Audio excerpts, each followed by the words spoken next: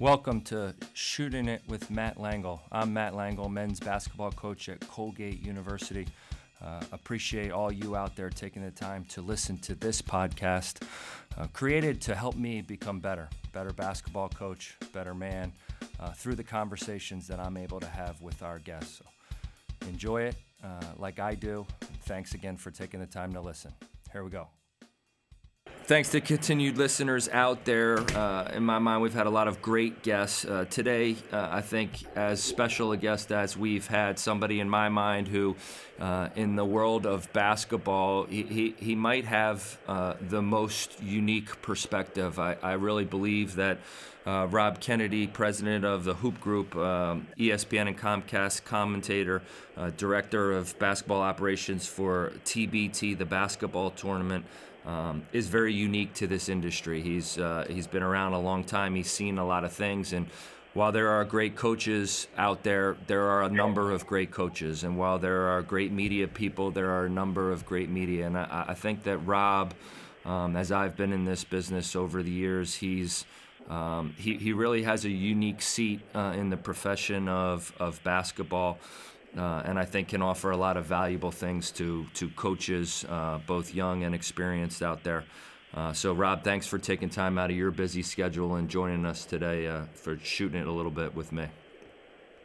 No problem, but that's a heck of an intro. I don't think I can live up to that. You always find success, Rob. You always find success. Rob, we talk a lot in coaching circles as trying to find prospects that grow up in the game, that maybe have an understanding of what it takes to be successful. The focus on Steph Curry and his maybe part of his success is that he grew up in the game. We've had both Doug and Chris Collins on the podcast, and Chris talked a lot about growing up in the game, just being in locker rooms and around the game. You had a similar experience growing up in a basketball family. Your family is full of coaches and former players, and literally your mother as well.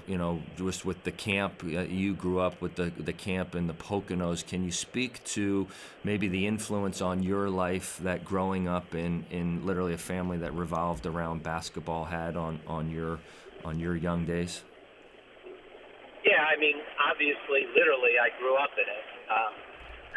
From basically the time I was a toddler, I spent every summer of my life at camp up in the Poconos, and being around the game the whole time, and then having the great fortune of learning how to play the game from so many of those people. Learned how to shoot the basketball from Herb McGee, who's the best, and it was really Hank Slider even before that.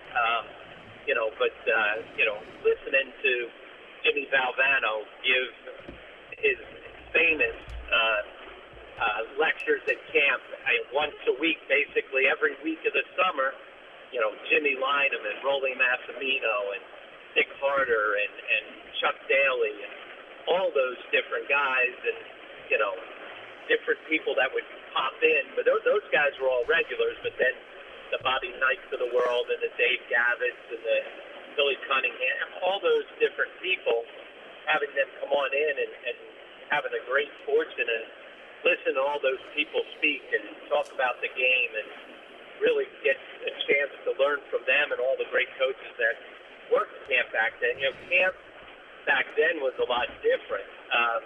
You had all the college players, so think about it, like David Thompson and Kelly Tripucka. Those guys were camp counselors when they were in college, when they were All-Americans, because back then you weren't allowed to play in summer league. And so guys would come work camp because that's where you got these great games at night. And back in the day, there were about 5 or 6 camps up in the Pocono Mountains. And the counselors would split up to 2 or 3 teams, and then they'd go play the other camps and the other counselors. And so, one of the teams from Pocono Invitational would go to Pocono Mountain Camp, which was run by Bill Foster and Harry Lidwack. And then they'd go to Mr. Basketball Camp. They'd go up to Toby Hanna.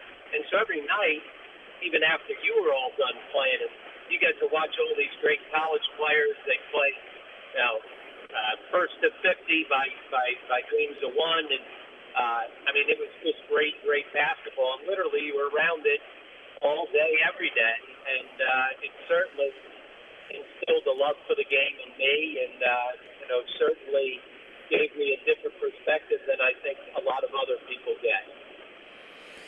I'm sure there's an endless number of stories that, as a young guy growing up and being exposed to, all of those Hall of Fame names that you just mentioned, you certainly have books and movies that you could add to your resume here down the line. Education was also important to you, clearly. After your high school career, you made a decision to go to a premier academic institution in Columbia in New York City. And after your time there, jump right back in to the coaching ranks. Can you walk us through that process? Was it just in your blood, and that you said, this is the next step for me? I'm gonna jump in and try coaching, or why did that happen for you right after college? Yeah, so actually, I even started coaching while I was in college. So I was such a good player that made me the coach of the JV team my junior year.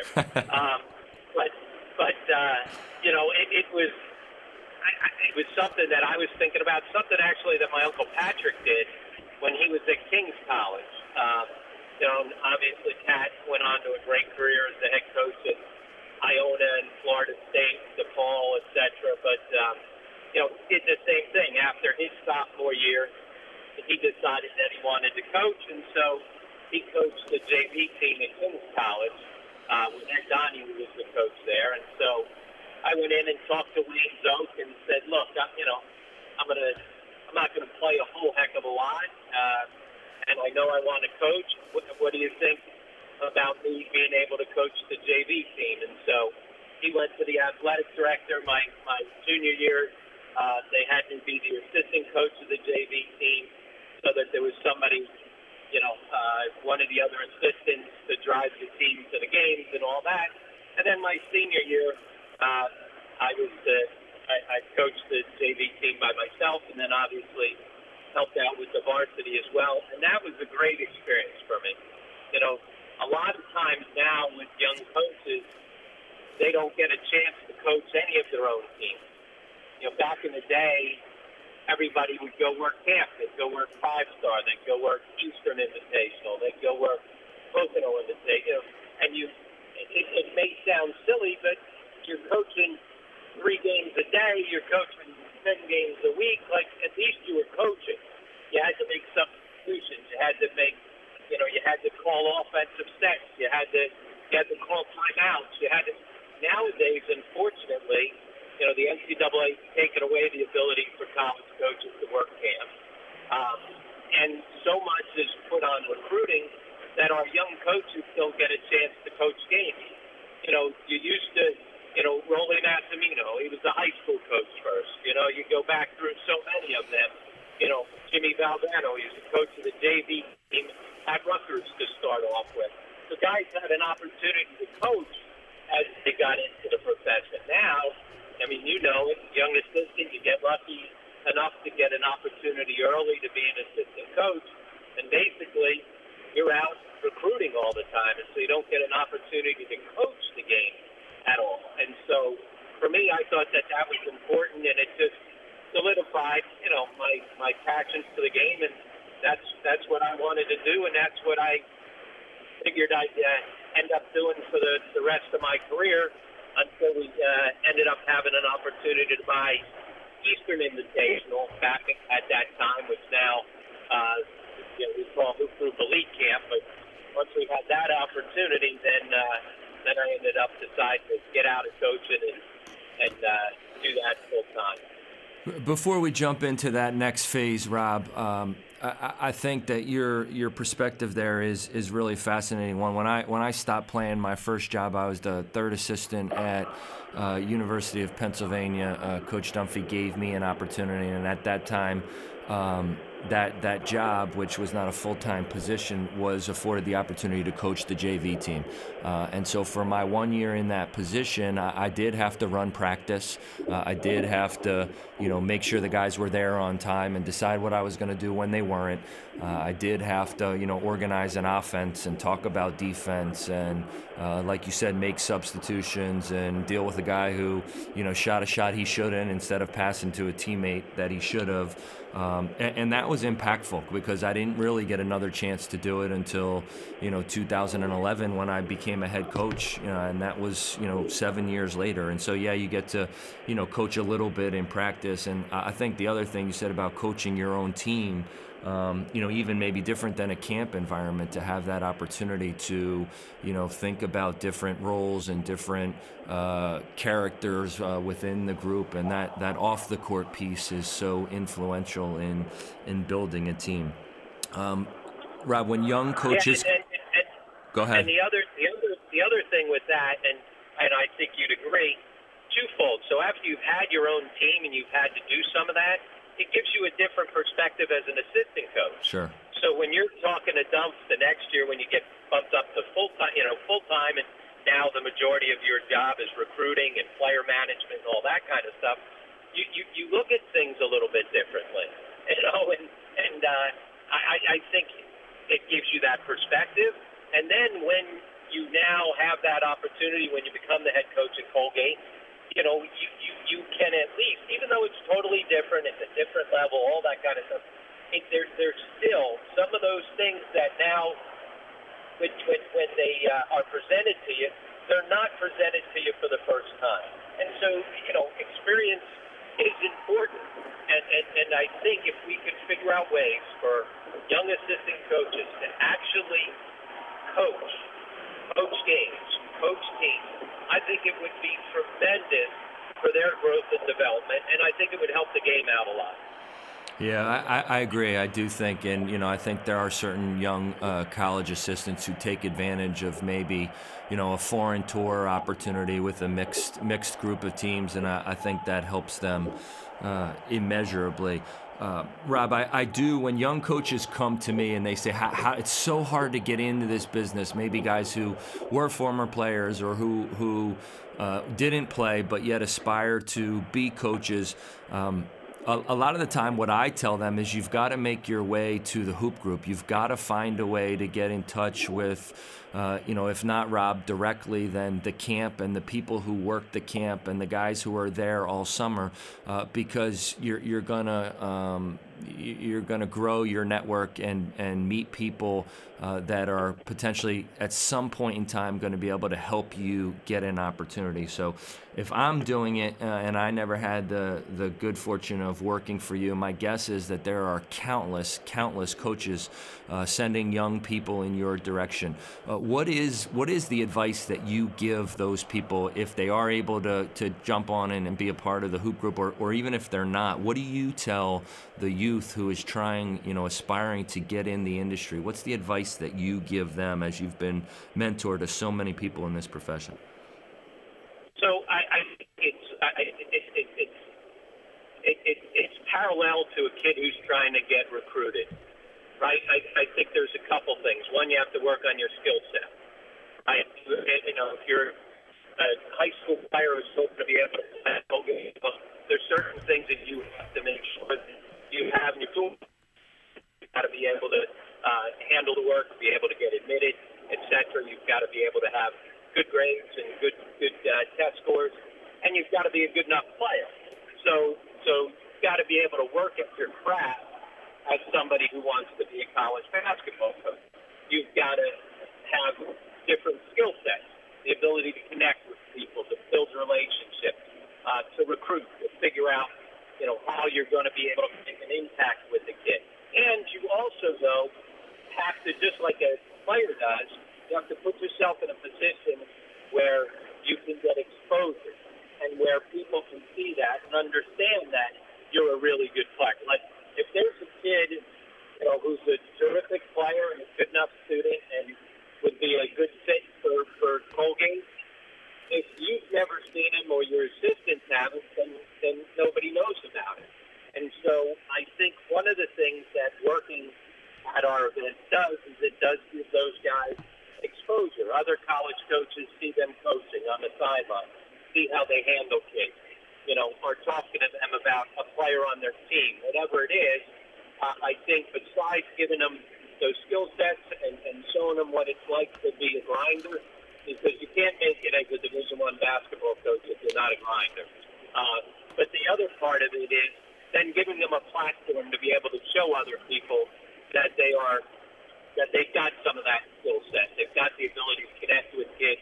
They understand the game. They can coach the game, etc. Rob, I have a great deal of respect for you, and that word grind become a buzzword in the industry among coaches and players. But for somebody as successful as you in your position, what is that? You said you got to be a grinder. What does that mean? Because I think a lot of young people don't understand what a definition. They have their own definition of what grinder means. But from your perspective, what is that? You value somebody who is a grinder. What does that mean to you? Well, I think in coaching there are going to be times where it's long hours, where it's a lot of travel, where it's a number of different things, and you've got to be able to fight through whatever that is. Fight through fatigue, fight through rejection, fight through any type of adversity that you have. And that, to me, starts with somebody's work ethic. And one of the things, I have a retreat every October for our full-time staff. We go away for a couple of days, and I bring in outside speakers. A lot of them are business guys, marketing, sales, but stuff that can help not only with them doing their job for the Hoop Group right now, but as well giving them different perspective on stuff for when they move on, because most of them want to move on and become Division I college basketball coaches. And so Jay Wright spoke last year to the group, which is great, coming off the national championship, and it's just our 17, 18 full-time employees, so it's a nice, intimate setting. And, Jay talked about that. Like, first and foremost, anybody he hires and he's looking for has got to be a grinder, somebody that's going to put in the time, the effort, figure out how to overcome obstacles, etc. And the one thing he said that in the coaching industry, he said, like, he hired Ashley Howard, and sure, he knew Ashley from when he was at Drexel and as a player, and then at LaSalle and at Xavier. But he also said he knew that he started out working at the Hoop Group. And his line was, well, the one thing if you hire a guy who works for the Hoop Group, that they're a grinder. Because running all the events that we run, running camps, camps 24/7, you're lucky on a week of camp if you get 4 hours of sleep a night. That's a good night's sleep, And so those guys that have been fortunate enough to work for us full time, I think they understand what it means to really grind it out. When you're driving out to Chicago last weekend to run a academic elite top 100, and you're jumping back and you're staying Sunday because there's some open gyms and stuff out in Chicago, and spend the whole day there trying to network with some of the coaches because that's a new area for us, and then jumping back in the van and driving back and showing up to work the next morning. That'll teach you to grind it. Thanks for that, because again, I think in today's day and age that the youth often, thinks grinding it is, putting a picture of themselves on the internet of a workout video that they did one time on one day, or the difficult circumstance they may be in, and that's grinding it. Rob, you touched on a couple of things there that the Hoop Group has now encompassed. 26 plus years ago, when your family did make the move to acquire Eastern Invitational, you didn't have all these things. Camps and clinics and tournaments. You now have a home base and a headquarters.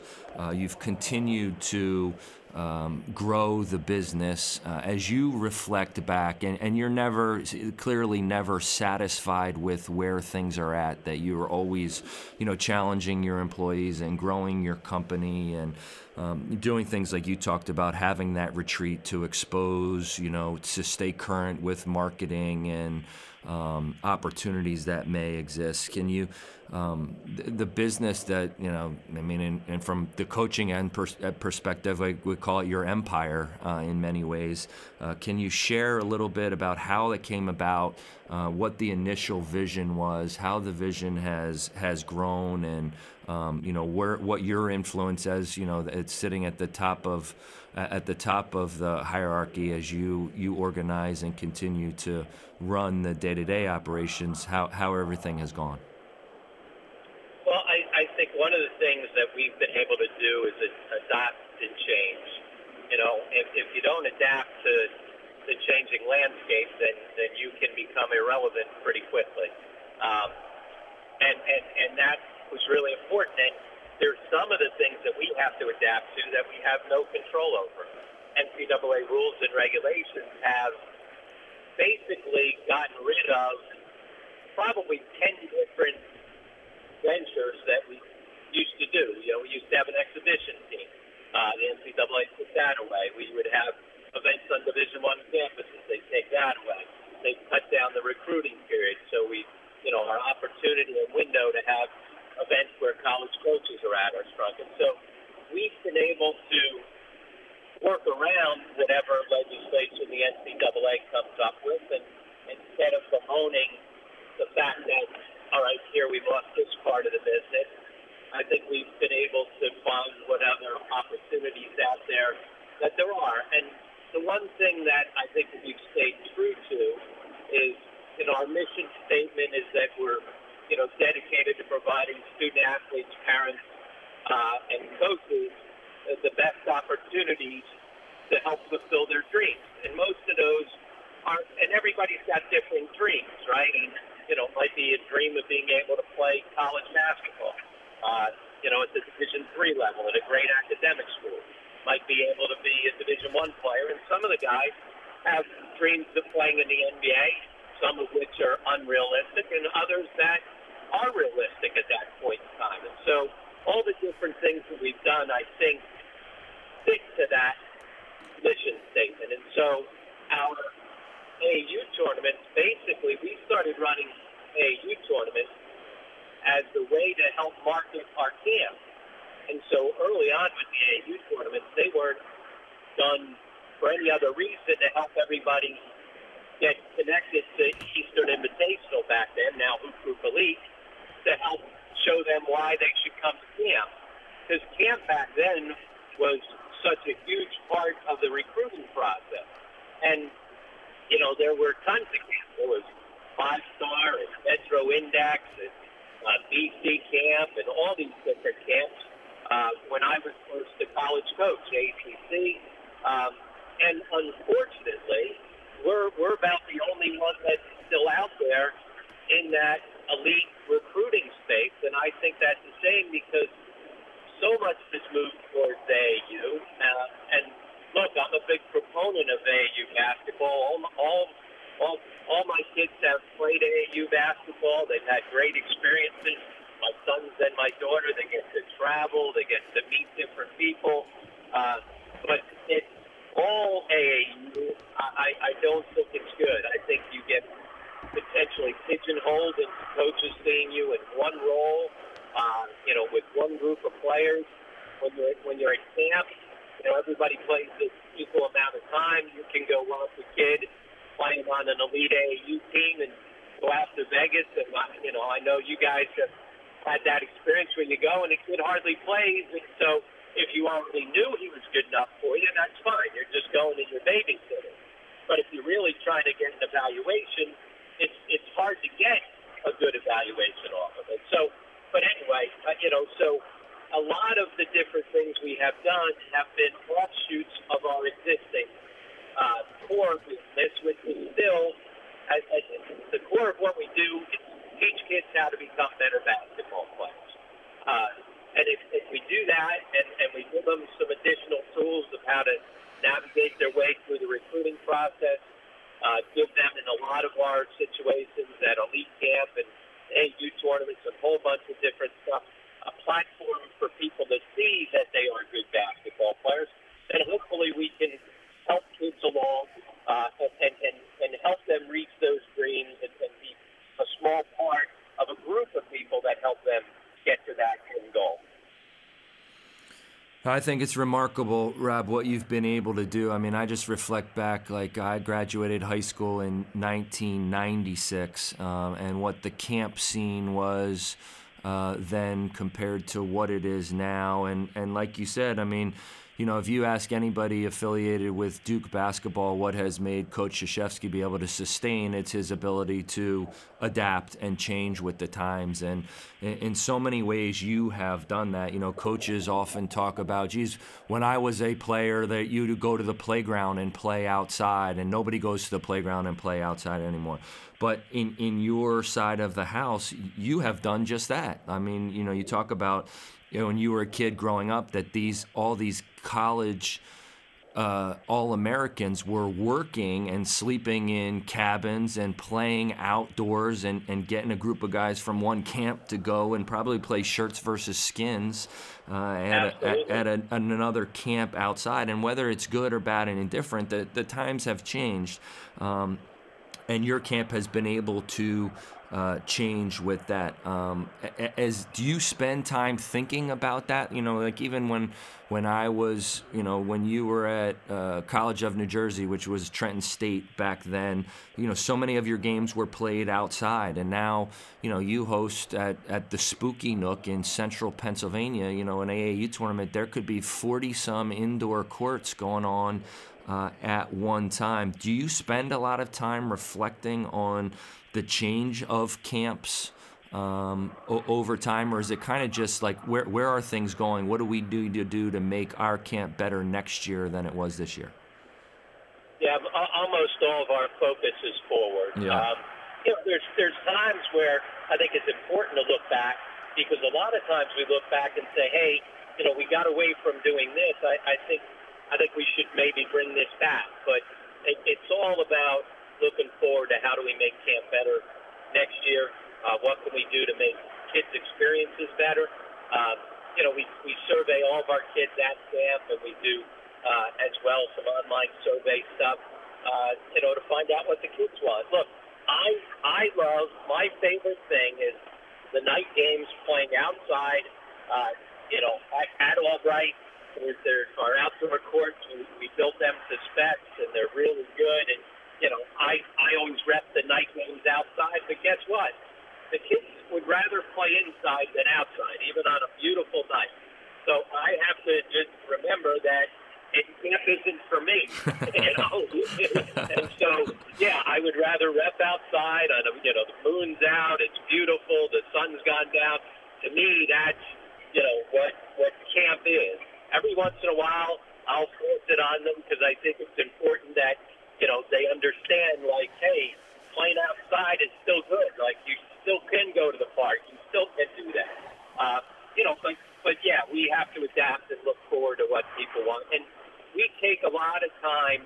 We have all of our fall events going on now, and so we've got Fall Jam Fest, the AAU tournament this weekend, and Top 100s. We've got them 10 cities all up and down the eastern seaboard. So we still have a lot going on in the fall, but we've now already started going back through and looking at all of our events, all of our camps, everything that we've done, and we've started to do reviews on them to see what went well, what we could change, so that we can create a path moving forward for next year.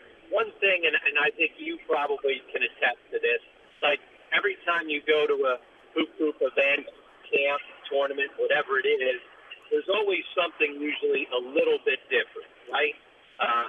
It might be a tweak in the schedule. It might be how we do college coaches packets, different things. But we always try. We don't want to be stagnant.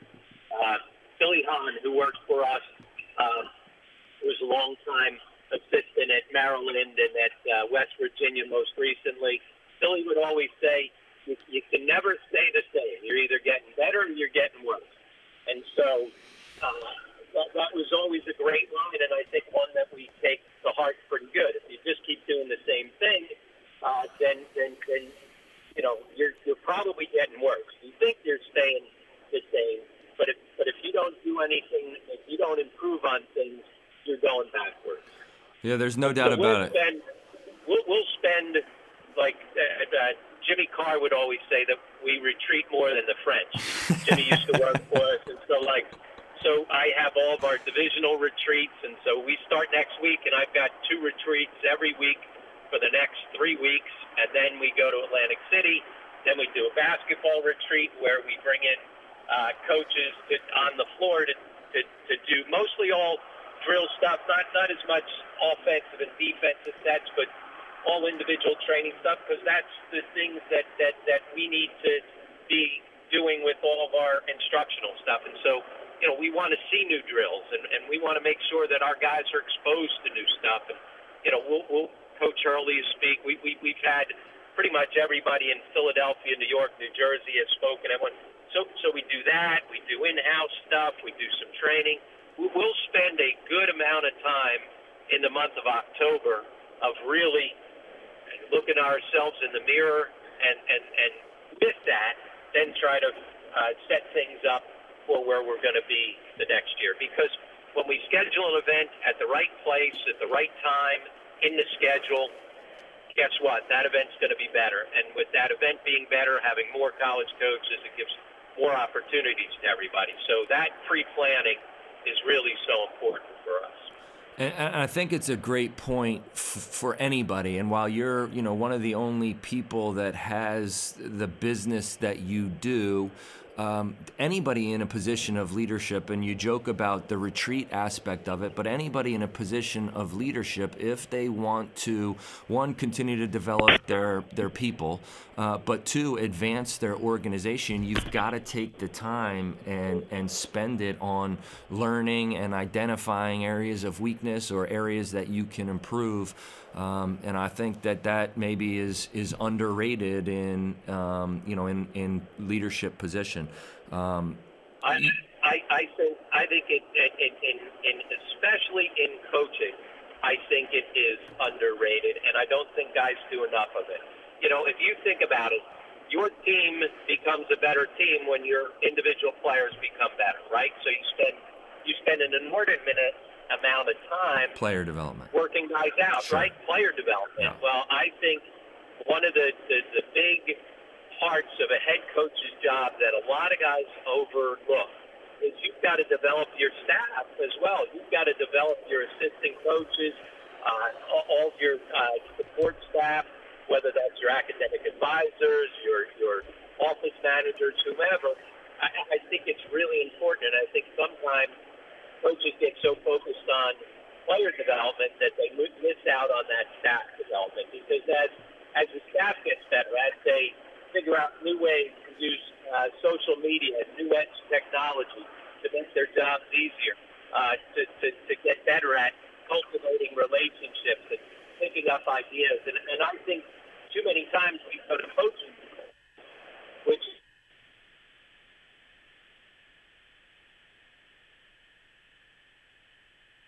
staff together, and I think that's important. But when you stay so basketball focused, like somebody who sells copiers or sells pharmaceuticals, they're in the sales business and look at things differently than coaches do.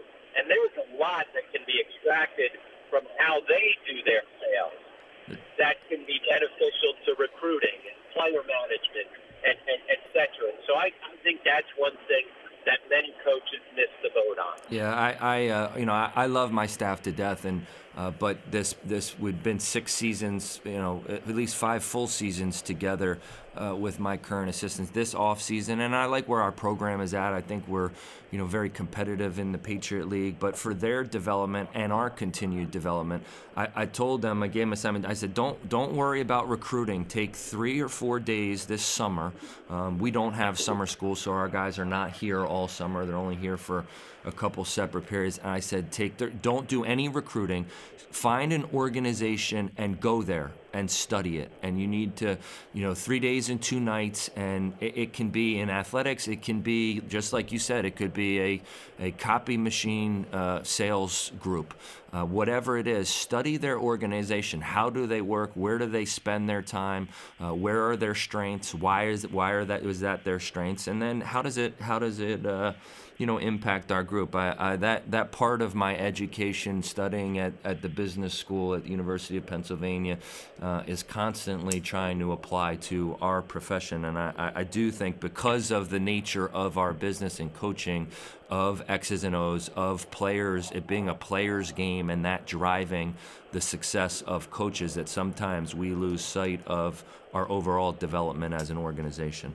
And you look at a guy who does that as much as maybe any head coach in the country, and that's John Calipari. Sure.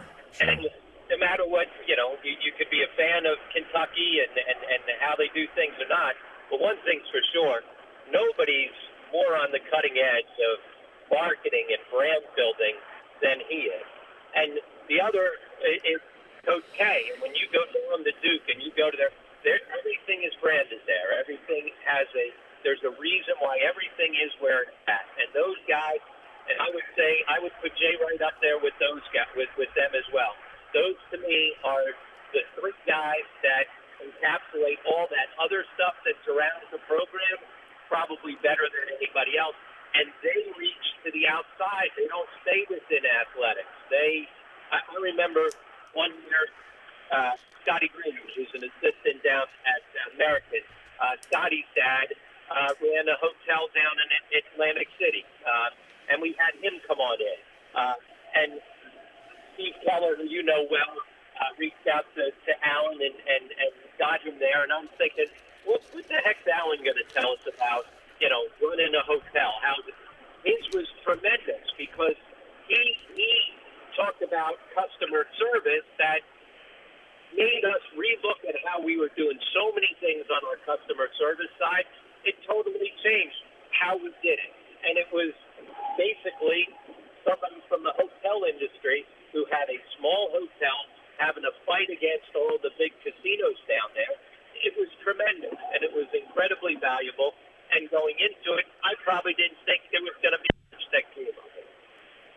Yeah, it's really a great point, Rob. As you talk about change and adapting, and maybe not really from this doesn't impact you, although it does, but maybe it's out of your control. As you reflect on the last number of years, I would like to get your thoughts on some other changes that have happened, like recruiting has changed. You went from, and in my perspective, I think is that, when I grew up in the Philadelphia area, I didn't really know, and I was recruited at an okay level.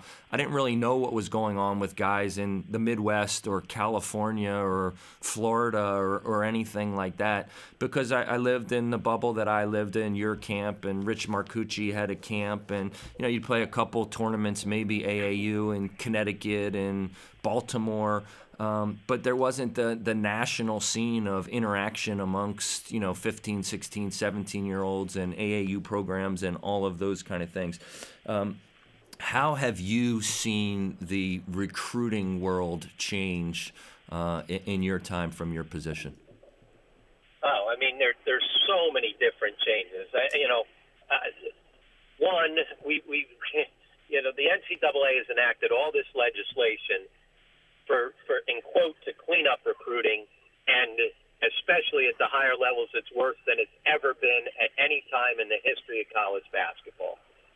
And you're lucky, because at your level you don't have to deal with that nonsense, but it's there, and it's more blatant, and it's just more pervasive than it's ever been at any time. And the NCAA put all these rules in because that was going to clean everything up. Well, it's made it 10 times dirtier than it's ever been. And it's just a simple, to me, they just missed the boat on a very simple, fundamental point. And what they've done is they've basically tried to keep college coaches away from kids, parents, high school coaches as much as they can through limiting you guys being able to go out, right? You have the ability to go in the summer, 3 extended weekends in the summer. And that was supposed to be, okay, if they don't see each other, then nothing can go on. Well, what happens is it's the other. It's the complete opposite. Because there is not the ability for you to get to know a family, a kid, well enough, and vice versa, the kid get to know enough. And when everybody was together, right, if you're at an event and there's 25 other college coaches around, there's no shenanigans going on. You know, nobody's getting extra bump because everybody's there. They self-believe. Well, now, you know, there's not that. And so they get kids on campus by themselves. And all it does is if somebody from the outside just came in and said, well, wait a second, I think the very first thing they would say is you tried keeping everybody separated, and that's just created way more problems for you. Way more problems. The problems that were intended to be taken away have gotten 10 times worse. The outside, they thought it was going to limit outside influences. All it's done is force college coaches to have to go through outside influencers because they can't go directly to the prospect. And so it's like anything, any business. If I had to make a sale or something and I couldn't get to my end user, what would I have to do? I have to find a middleman. And so now college basketball recruiting at the highest levels is all about middlemen. Now, the NCAA loves to paint it as AAU basketball. Listen, there's more agents as middlemen than AAU basketball guys. It's 10 times more. But again, because coaches can't go directly to kids, it has empowered all those people that the NCAA has tried to legislate out. And so if you were to come on in, the first thing that I would think needs to happen is you've got to eliminate this concept of trying to keep everybody separated. Let coaches go back out and recruit kids. Certainly there has to be some time constraints put in it. You can do all that. But you've got to allow more direct contact with people. You've got to be able to go out and watch kids more. You know how difficult it is in 2 weekends in the spring, especially in the Ivy and Patriot League, where you literally have to recruit on a national level where just about nobody else does, right? It's nonsensical. It just doesn't make any sense. And so besides the problem with creating more third-party influences throughout the recruiting process, the second thing it's done is it has created a situation where you end up going into a marriage with a kid, right? That you end up offering a scholarship or offering a spot, and they decide that they're taking it, and neither side knows enough about the other. Right. And so the minute that things go south for a kid, then they're transferring. Right. And, we've got a record number of transfers. I'm pushing 700 Division I transfers this year. I mean, my goodness gracious, wake up. And so now what we're talking about, the NCAA solution to it, because they're getting beat up by the media and Jay Billis and everybody else, is, all right, just let everybody transfer wherever they want and I'll sit out. Well, find out, guys. What's the problem? The problem is that 700 kids want to transfer and do. That should be where the focus goes. I do think that we need some different transfer rules that need to be looked at, whether or not that initial, being able to play right away. I'm not positive about that. But the one thing I know is that we're not getting to the root of the problem. Why do 700 people want to transfer? Now, everybody blames it. Well, these kids, it's a new era. They want instant gratification, all right. that. That's a bunch of nonsense. That's a bunch of nonsense, right? Listen, of those 700 kids who want to transfer, I guarantee you it's a 50-50 split. I guarantee you 350 of those kids were told that they need to go find someplace else to play. And so why do they get told to go find someplace else to play? Because late in the recruiting process, somebody lost out on somebody. They take a flyer on a kid who they don't know enough about.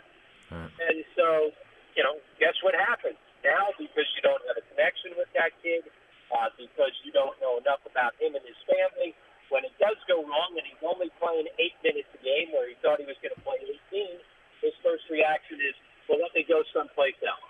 And so I just think that we really, our new recruiting model is a failed model.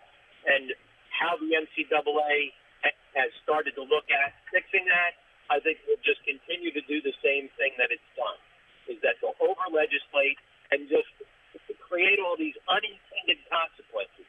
So much of their legislation creates unintended consequences because it's never really thought through. So in your opinion, as the times have changed, the recruiting model, we have not been able to, the NCAA and the member institutions that make up the NCAA have not been able to adapt and change effectively with the change of times. And what you're saying is we need to kind of sit down and maybe recreate a model for what the current times call for, is what I'm hearing, that your advice or your perspective is on the issue. Yeah, it's very interesting. And I think the very first thing is addressing the fundamental concept of keeping you away from kids and parents. Right. It's just, if somebody came from the outside, they'd say, well, wait a second. If I can't deal directly with the kid and the parent, then what am I going to do? Then I'm reliant on a third party to go watch a kid play, to be a go-between between the kid and his family, whatever it is. It just has created all these unintended consequences. It's certainly an interesting time.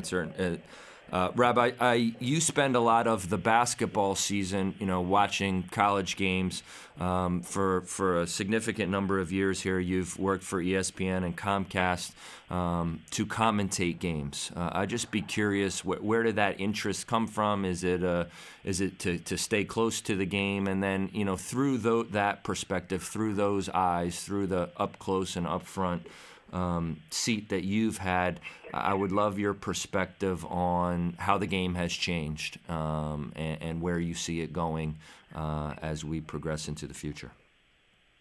Well, I think some of the new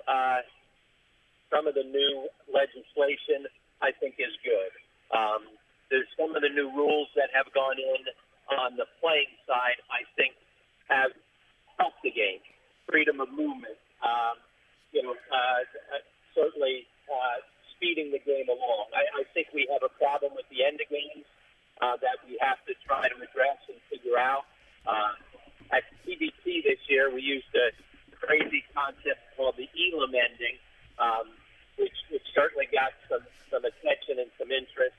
That was a different way for games to end, where basically the clock was taken out and there became a target score, so that there wasn't an incentive to necessarily foul, and there wasn't an incentive to hold the basketball. But I think the game of basketball, from an aesthetic standpoint, has improved as of the last couple of years. I think there's more ball movement, there's more player movement. Obviously, scoring has been up a little bit, and I think that has led to a better game. There are a couple rule changes that I think, again, just don't make a whole lot of sense. I don't know why you guys can't call timeout on the sideline. That was one of the dumber rules that I think we put in because, it was put in to help speed the game along. It doesn't speed the game along at all. And it just creates confusion, and some referees are calling a timeout when a coach is calling it, and it just doesn't make any sense. So hopefully that's one that they look at that didn't work out. But I think a number of the new rules have been good and have created a better flow to the basketball game.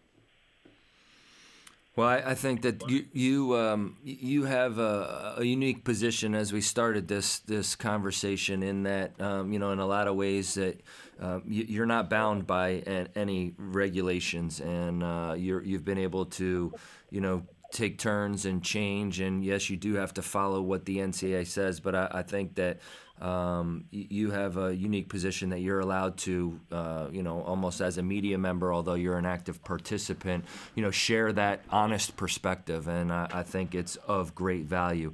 Are there any other issues?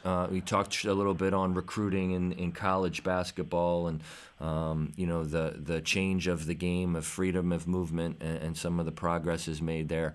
Rob, are there other issues that you think are relevant in the game that maybe don't get enough attention right now? The biggest thing that's getting all the attention right now is the transfer stuff, and that's going to be a big issue that the NCAA is going to have to deal with. But as far as the game, how the game is played, no. Obviously, I think the more that we can get guys to dribble, pass, and shoot better, the better the game is, right? And I think you guys being able to work with your players a little bit more out of season, I think has been helpful. I think there are times where, you guys have had to figure out what's the right balance of being with you guys too much or not enough. But I think guys have been able to work through that. And I think the more that we can continue to do that, the better. These kids, being part of a college basketball team is certainly an important part of their education. And at the same time, we can't overload these guys to the point where they're not going to be able to do their schoolwork, and where, that we've got to give them some time away from the court. I think it's healthy and good for coaches and players to have some time away. Yet, I also don't think that it's healthy the way that it used to be, where you guys weren't able to do anything with guys. And so I think continuing to find that right balance where, I go to play basketball at Colgate. I'm going there for a great education, but also basketball is important to me. So I want to become as good a basketball player as I can. And the best way to do that is be able to spend time with you and your assistants on the court when I want to. And I think, again, sometimes the NCAA over-legislates keeping you guys away from your players. Yeah, there's certainly a balance that has to happen, and I think as the game has become more and more of a business to so many people, and we had the athletic trainer of the Cleveland Cavaliers on a couple episodes ago, and he just talked about that 17, 18, 19-year-olds, the bodies that they're getting early on in the NBA career are more damaged than ever before. So there is certainly a balance, and because the stakes are as high as they've ever been, and that's understandable. But there is certainly a responsibility to try and find that balance for young people, because I do believe that the overwhelming majority of anybody who makes basketball and sports their profession, much like you, the original intent, even though it's becoming a national business for you, is to help young people find their dreams and help them achieve that. And so, in doing that, we always need to keep that perspective and continue to find that balance in what we're doing. Rob, I can't thank you enough again for taking the time. I think your perspective is very valuable for a lot of people, for parents, for young kids who love the game of basketball, certainly for coaches and the countless coaches that you impact and guide and mentor in our jobs. I appreciate all that you're doing, and again, I look forward to April, probably the next chance that I get to go to a hoop group event in one of those spring weekends in April. But Rob, best of luck to you guys in October as you go on your retreats and do all your fall events, and look forward to hearing you on the tube this season as we kick things off. Same to you, Matt. Glad to be with you, and good luck with the upcoming season. I know, you guys are trying to get yourselves going. You had a good year last year. Hopefully be able to build on it, as everybody seems to be chasing Bucknell this year. But I think you guys will be right there in the mix. Thanks, Rob. Hopefully I appreciate it. At the Bison's heels. Yeah, that's the goal. You always got to chase the target. Yep, exactly. All right, Matt. Be well, thanks, Rob. Man. Thanks. Take care. All right. Bye-bye. See you. Bye-bye.